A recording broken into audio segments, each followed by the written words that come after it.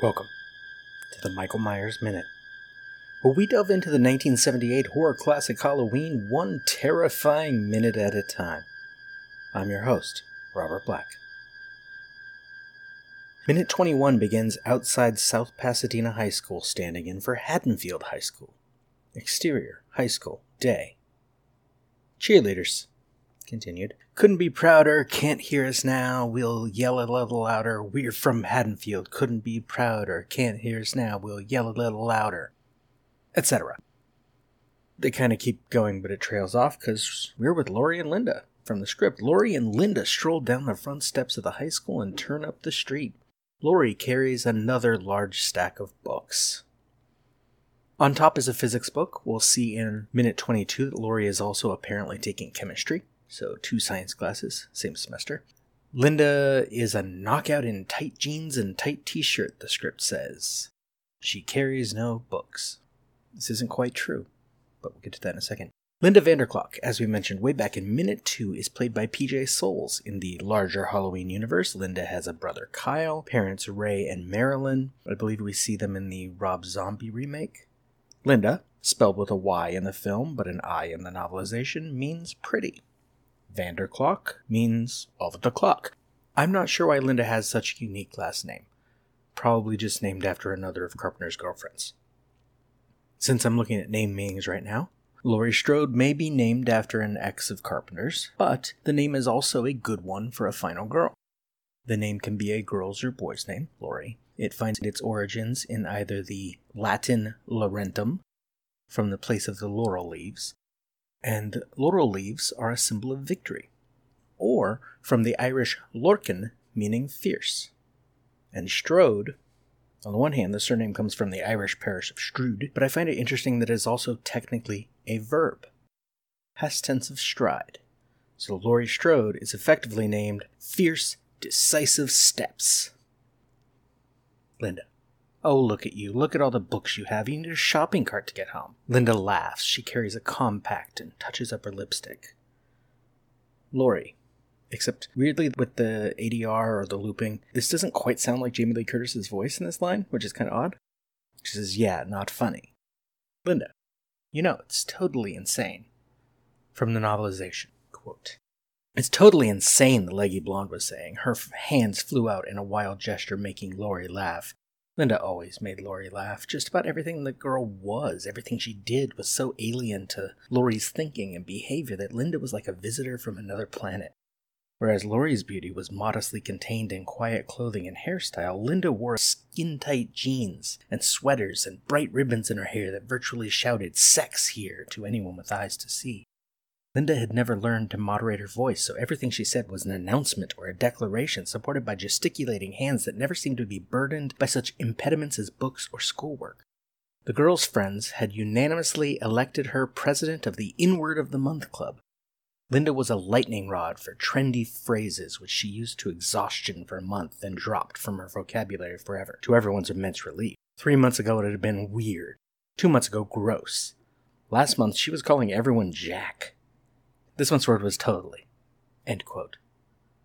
Linda's pack of cigarettes, which we will see again in minute 64, sticks out of her bag. She smokes Vantage cigarettes, as does a green comb, a brush, and 2 paperback books. The script says she doesn't carry books. She doesn't carry school books. She has 2 candlelight romance novels. One Love Forever by Christine King. I can only find the cover blurb for that one, and we barely see the cover, better in minute 22 than here. Quote, her fantasy lover had filled her nights, her dreams. Now he was back, wanting her youth, her love again. End quote. The other book is Tender Longings by Barbara Lynn, described as, quote, lovely professional ice skater Vanessa Richmond always felt at home in the rink, even thousands of miles away from her native California. When she was chosen to teach skating in England under the great and glamorous Scott Farrell, it seemed that she had found more than just a fulfilling career. Wealthy, sophisticated Kim Winter, the guardian of her most promising pupil, had swept her off her feet. But the fragile love they shared was destined to bring them more pain than pleasure. As the rift between them grew, bringing with it the first cruel pangs of loneliness, Vanessa found herself seeking Scott Farrell for the companionship she now so badly needed. And in that quiet place where the heart retreats to discover its deepest desires, she learned that there are many kinds of love, but only one that lasts forever. End quote. These aren't even trashy romance novels, what my mother used to call cover strippers, but they are teen-centric romance stories. And Linda carries 2 of them.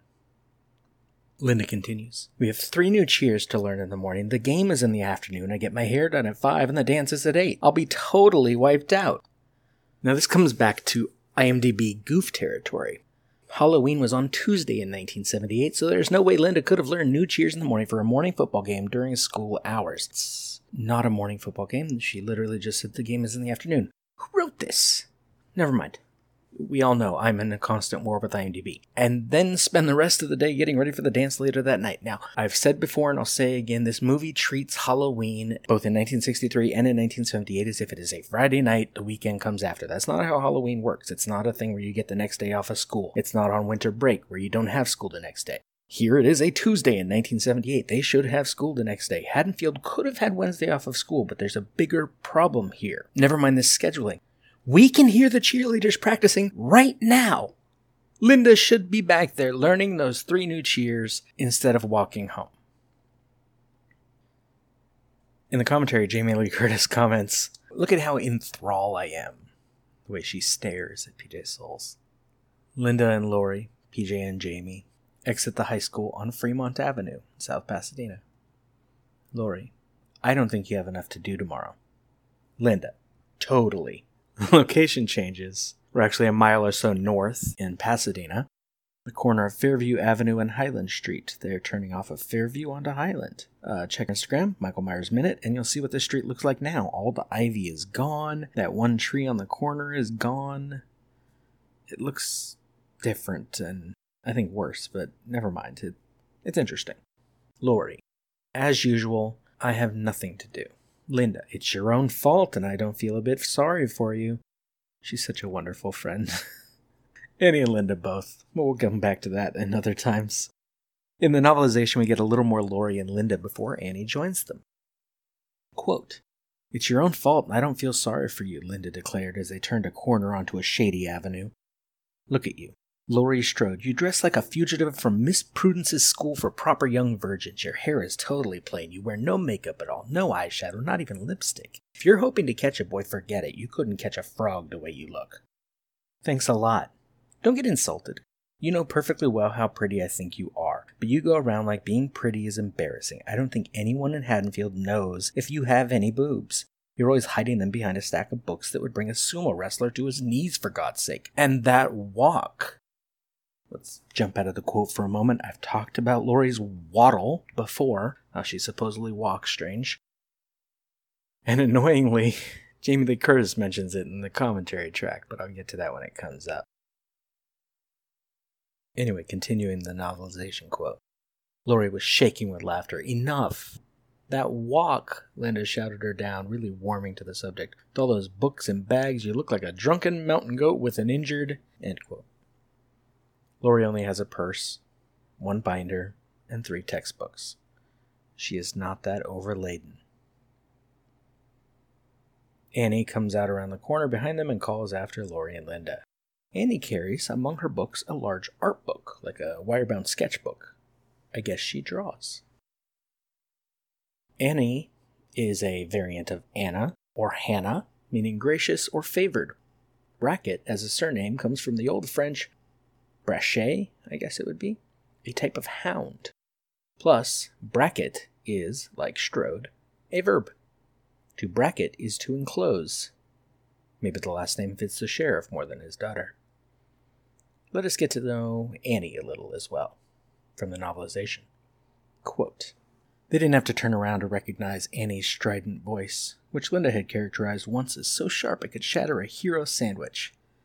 Their inseparable friends slid between them and their pace doubled. Annie was always in a rush, though no one was ever able to figure out why. She rushed to get somewhere and rushed to get out there. She rushed to eat, but then found herself with so much time on her hands she complained about being bored. She was dark-haired with abundant ringlets that glinted auburn in the late afternoon sunlight. She wore a red sweater and sweater vest over that, but it did very little to moderate the thrust of a very large pair of breasts that jiggled unharnessed beneath the fabric. Despite the trends, most of the teenage girls in Haddonfield chose not to disdain bras, either because of traditional Midwestern modesty or parental restrictions. But Annie, whose father was the town sheriff, cared not a whit about traditional Midwestern modesty or parental restrictions. She not only had been the first of her crowd to abandon her bra, she had been the first to abandon her virginity. Linda had been the second to sleep with a boy, and now the two girls talked about it like connoisseurs talking about 3-star French restaurants. End quote. Annie. Hey, Linda, Lori. Linda lights a cigarette. The girls stop and wait for Annie. Annie, why didn't you wait for me? Linda, we did. 15 minutes. You totally never showed. Annie, that's not true. Here I am. Second 48, they start to cross Highland to the north. This next line suggests insightfulness. Lori, what's wrong, Annie? You're not smiling. Annie, I'm never smiling again. Paul dragged me into the boys' locker room to tell me. Second 55, Annie is interrupted by Linda offering her the cigarette. Lori, exploring uncharted territory? Linda, it's been totally charted. Annie, we just talked. Linda and Lori, both part of that great Deborah Hill dialogue that these girls are actually friends. Sure. And the minute ends. We are drifting into what Richard Knoll calls in Blood Money, A History of the First Teen Slasher Film Cycle, Part 2, Disruption. Specifically the first part of Disruption, Leisure. Let me backtrack. Knoll breaks down the slasher film structure into 3 main parts, 7 subparts. For comparison, John Kenneth Muir, less concerned with structure so much as content, tropes, breaks the slasher film paradigm into 6 main parts, with the last 2 having 7 and 5 subparts, respectively. I'm sure Muir's stuff will come into play later. For now, Knoll breaks the film down as Part 1, Setup. 1, Trigger. Events propel a human, the killer, upon a homicidal trajectory. 2, Threat. The killer targets a group of hedonistic youths for killing. We're also sort of in this section in the movie still. Part 2, Disruption. 3, Leisure. Youths interact recreationally in an insular quotidian location. 4, Stalking. A shadowy killer tracks youths in that location. 5, Murders. A shadowy killer kills some of the youths. Part 3, Resolution. 6, Confrontation. The remaining character challenges the killer. 7, Neutralization. The immediate threat posed by the killer is eliminated. The threat has happened. Michael targeted Tommy, then moved on to Lori. We are about to see that he is following Lori some more, seeing him in the car next minute into minute 23, and standing by the bush in minute 24, plus by the clothesline in minute 27, and following Annie's car in minute 32. This is the threat into the stalking. Meanwhile, the girls are heading into the leisure section. Lori is wary, but still, their lives as teenage girls go on. Knoll suggests, quote, stalking undermines potential sympathy for the killer by demonstrating that his or her actions are premeditated. Is that a typo from me or a typo from Knoll? I'm not sure. Depicting a killer as depersonalized, devoid of psychological detail, and faceless. And this enabled filmmakers to sidestep suggestions that she or he acts sadistically by mobilizing a human monster. That is all for Minute 21. The Michael Myers Minute is a production of Lemming Drops Studio. You can find more content at lemmingdrops.com. You can stalk us on Twitter and Facebook at Myers Minute or Instagram, Michael Myers Minute, or join our Facebook listeners group, 45 Lambkin Lane. Don't forget to subscribe, leave us a nice review if you like what you hear. Until next time. See you later. Bye. Bye. Lock your doors, bolt your windows, and turn off the lights. Welcome to the Michael Myers Minute, where we delve into the 1978 horror classic Halloween one terrifying minute at a time. I'm your host, Robert Black. Minute 21 begins outside South Pasadena High School, standing in for Haddonfield High School. Exterior, high school, day. Cheerleaders. Continued. Couldn't be prouder, can't hear us now, we'll yell a little louder. We're from Haddonfield, couldn't be prouder, can't hear us now, we'll yell a little louder. Etc. They kind of keep going, but it trails off because we're with Lori and Linda. From the script, Lori and Linda stroll down the front steps of the high school and turn up the street.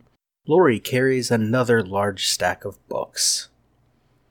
On top is a physics book. We'll see in minute 22 that Lori is also apparently taking chemistry, so 2 science classes, same semester. Linda is a knockout in tight jeans and tight t-shirt, the script says. She carries no books. This isn't quite true, but we'll get to that in a second. Linda Vanderklok, as we mentioned way back in minute 2, is played by PJ Soles. In the larger Halloween universe, Linda has a brother Kyle, parents Ray and Marilyn. I believe we see them in the Rob Zombie remake. Linda, spelled with a Y in the film but an I in the novelization, means pretty. Vanderklok means of the clock. I'm not sure why Linda has such a unique last name. Probably just named after another of Carpenter's girlfriends. Since I'm looking at name meanings right now, Laurie Strode may be named after an ex of Carpenter's, but the name is also a good one for a final girl. The name can be a girl's or boy's name, Laurie. It finds its origins in either the Latin laurentum, from the place of the laurel leaves, and laurel leaves are a symbol of victory, or from the Irish lorcan, meaning fierce. And Strode, on the one hand, the surname comes from the Irish parish of Strood, but I find it interesting that it is also technically a verb. Past tense of stride. So Laurie Strode is effectively named Fierce, Decisive Steps. Linda. Oh, look at you. Look at all the books you have. You need a shopping cart to get home. Linda laughs. She carries a compact and touches up her lipstick. Laurie. Except, weirdly, with the ADR or the looping, this doesn't quite sound like Jamie Lee Curtis's voice in this line, which is kind of odd. She says, yeah, not funny. Linda. You know, it's totally insane. From the novelization. Quote. It's totally insane, the leggy blonde was saying. Her hands flew out in a wild gesture, making Laurie laugh. Linda always made Laurie laugh. Just about everything the girl was, everything she did was so alien to Laurie's thinking and behavior that Linda was like a visitor from another planet. Whereas Laurie's beauty was modestly contained in quiet clothing and hairstyle, Linda wore skin-tight jeans and sweaters and bright ribbons in her hair that virtually shouted "sex here" to anyone with eyes to see. Linda had never learned to moderate her voice, so everything she said was an announcement or a declaration supported by gesticulating hands that never seemed to be burdened by such impediments as books or schoolwork. The girl's friends had unanimously elected her president of the Inward of the Month Club. Linda was a lightning rod for trendy phrases which she used to exhaustion for a month, then dropped from her vocabulary forever, to everyone's immense relief. 3 months ago it had been weird. 2 months ago, gross. Last month she was calling everyone Jack. This month's word was totally. End quote. Linda's pack of cigarettes, which we will see again in minute 64, sticks out of her bag. She smokes Vantage cigarettes, as does a green comb, a brush, and 2 paperback books. The script says she doesn't carry books. She doesn't carry school books. She has 2 candlelight romance novels. One Love Forever by Christine King. I can only find the cover blurb for that one. We barely see the cover. Better in minute 22 than here. Quote, her fantasy lover had filled her nights, her dreams. Now he was back, wanting her youth, her love again. End quote. The other book is Tender Longings by Barbara Lynn, described as, quote, lovely professional ice skater Vanessa Richmond always felt at home in the rink, even thousands of miles away from her native California. When she was chosen to teach skating in England under the great and glamorous Scott Farrell, it seemed that she had found more than just a fulfilling career. Wealthy, sophisticated Kim Winter, the guardian of her most promising pupil, had swept her off her feet. But the fragile love they shared was destined to bring them more pain than pleasure. As the rift between them grew, bringing with it the first cruel pangs of loneliness, Vanessa found herself seeking Scott Farrell for the companionship she now so badly needed. And in that quiet place where the heart retreats to discover its deepest desires, she learned that there are many kinds of love, but only one that lasts forever. End quote. These aren't even trashy romance novels, what my mother used to call cover strippers, but they are teen-centric romance stories. And Linda carries 2 of them. Linda continues. We have 3 new cheers to learn in the morning. The game is in the afternoon. I get my hair done at 5 and the dance is at 8. I'll be totally wiped out. Now this comes back to IMDb goof territory. Halloween was on Tuesday in 1978, so there's no way Linda could have learned new cheers in the morning for a morning football game during school hours. It's not a morning football game. She literally just said the game is in the afternoon. Who wrote this? Never mind. We all know I'm in a constant war with IMDb. And then spend the rest of the day getting ready for the dance later that night. Now, I've said before and I'll say again, this movie treats Halloween, both in 1963 and in 1978, as if it is a Friday night, the weekend comes after. That's not how Halloween works. It's not a thing where you get the next day off of school. It's not on winter break where you don't have school the next day. Here it is a Tuesday in 1978. They should have school the next day. Haddonfield could have had Wednesday off of school, but there's a bigger problem here. Never mind the scheduling. We can hear the cheerleaders practicing right now. Linda should be back there learning those 3 new cheers instead of walking home. In the commentary, Jamie Lee Curtis comments, "Look at how enthralled I am." The way she stares at PJ Soles. Linda and Lori, PJ and Jamie, exit the high school on Fremont Avenue, South Pasadena. Lori, "I don't think you have enough to do tomorrow." Linda, "Totally." Location changes. We're actually a mile or so north in Pasadena, the corner of Fairview Avenue and Highland Street. They're turning off of Fairview onto Highland. Check Instagram, Michael Myers Minute, and you'll see what the street looks like now. All the ivy is gone. That one tree on the corner is gone. It looks different and I think worse, but never mind. It's interesting. Lori, "As usual, I have nothing to do." Linda, "It's your own fault and I don't feel a bit sorry for you." She's such a wonderful friend. Annie and Linda both. But we'll come back to that in other times. In the novelization, we get a little more Lori and Linda before Annie joins them. Quote, "It's your own fault and I don't feel sorry for you," Linda declared as they turned a corner onto a shady avenue. "Look at you. Laurie Strode, you dress like a fugitive from Miss Prudence's school for proper young virgins. Your hair is totally plain. You wear no makeup at all, no eyeshadow, not even lipstick. If you're hoping to catch a boy, forget it. You couldn't catch a frog the way you look." "Thanks a lot. Don't get insulted. You know perfectly well how pretty I think you are, but you go around like being pretty is embarrassing. I don't think anyone in Haddonfield knows if you have any boobs. You're always hiding them behind a stack of books that would bring a sumo wrestler to his knees, for God's sake. And that walk." Let's jump out of the quote for a moment. I've talked about Laurie's waddle before, how she supposedly walks strange. And annoyingly, Jamie Lee Curtis mentions it in the commentary track, but I'll get to that when it comes up. Anyway, continuing the novelization quote. Laurie was shaking with laughter. "Enough! That walk," Linda shouted her down, really warming to the subject. "With all those books and bags, you look like a drunken mountain goat with an injured..." End quote. Laurie only has a purse, 1 binder, and 3 textbooks. She is not that overladen. Annie comes out around the corner behind them and calls after Laurie and Linda. Annie carries among her books a large art book, like a wire-bound sketchbook. I guess she draws. Annie is a variant of Anna or Hannah, meaning gracious or favored. Brackett, as a surname, comes from the Old French brachet, I guess it would be, a type of hound. Plus, bracket is, like Strode, a verb. To bracket is to enclose. Maybe the last name fits the sheriff more than his daughter. Let us get to know Annie a little as well, from the novelization. Quote, "They didn't have to turn around to recognize Annie's strident voice, which Linda had characterized once as so sharp it could shatter a hero sandwich. Their inseparable friends slid between them and their pace doubled. Annie was always in a rush, though no one was ever able to figure out why. She rushed to get somewhere and rushed to get out there. She rushed to eat, but then found herself with so much time on her hands she complained about being bored. She was dark-haired with abundant ringlets that glinted auburn in the late afternoon sunlight. She wore a red sweater and sweater vest over that, but it did very little to moderate the thrust of a very large pair of breasts that jiggled unharnessed beneath the fabric. Despite the trends, most of the teenage girls in Haddonfield chose not to disdain bras, either because of traditional Midwestern modesty or parental restrictions. But Annie, whose father was the town sheriff, cared not a whit about traditional Midwestern modesty or parental restrictions. She not only had been the first of her crowd to abandon her bra, she had been the first to abandon her virginity.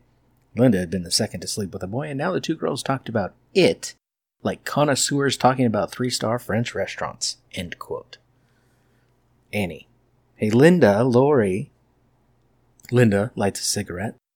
The girls stop and wait for Annie. "Annie, why didn't you wait for me?" Linda, "We did, 15 minutes. You totally never showed." Annie, "That's not true. Here I am." Second 48, they start to cross Highland to the north. This next line suggests insightfulness. Laurie, what's wrong, Annie? You're not smiling. Annie, I'm never smiling again. Paul dragged me into the boys' locker room to tell me. Second 55, Annie is interrupted by Linda offering her the cigarette.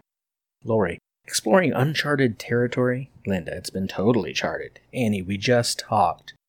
Linda and Laurie, both part of that great Deborah Hill dialogue that these girls are actually friends. Sure. And the minute ends. We are drifting into what Richard Knoll calls in Blood Money, A History of the First Teen Slasher Film Cycle, Part 2, Disruption. Specifically the first part of Disruption, Leisure. Let me backtrack. Knoll breaks down the slasher film structure into 3 main parts, 7 subparts. For comparison, John Kenneth Muir, less concerned with structure so much as content, tropes, breaks the slasher film paradigm into 6 main parts, with the last 2 having 7 and 5 subparts, respectively. I'm sure Muir's stuff will come into play later. For now, Knoll breaks the film down as Part 1, Setup. 1. Trigger. Events propel a human, the killer, upon a homicidal trajectory. 2. Threat. The killer targets a group of hedonistic youths for killing. We're also sort of in this section in the movie still. Part 2. Disruption. 3. Leisure. Youths interact recreationally in an insular quotidian location. 4. Stalking. A shadowy killer tracks youths in that location. 5. Murders. A shadowy killer kills some of the youths. Part 3. Resolution. 6. Confrontation. The remaining character challenges the killer. 7. Neutralization. The immediate threat posed by the killer is eliminated. The threat has happened. Michael targeted Tommy, then moved on to Laurie. We are about to see that he is following Laurie some more, seeing him in the car next minute into minute 23, and standing by the bush in minute 24, plus by the clothesline in minute 27, and following Annie's car in minute 32. This is the threat into the stalking. Meanwhile, the girls are heading into the leisure section. Laurie is wary, but still, their lives as teenage girls go on. Knoll suggests, quote, stalking undermines potential sympathy for the killer by demonstrating that his or her actions are premeditated. Premeditated. Is that a typo from me or a typo from Knoll? I'm not sure. Depicting a killer as depersonalized, devoid of psychological detail, and faceless. And this enabled filmmakers to sidestep suggestions that she or he acts sadistically by mobilizing a human monster. That is all for Minute 21. The Michael Myers Minute is a production of Lemming Drops Studio. You can find more content at lemmingdrops.com. You can stalk us on Twitter and Facebook at Myers Minute or Instagram, Michael Myers Minute, or join our Facebook listeners group, 45 Lambkin Lane. Don't forget to subscribe, leave us a nice review if you like what you hear. Until next time.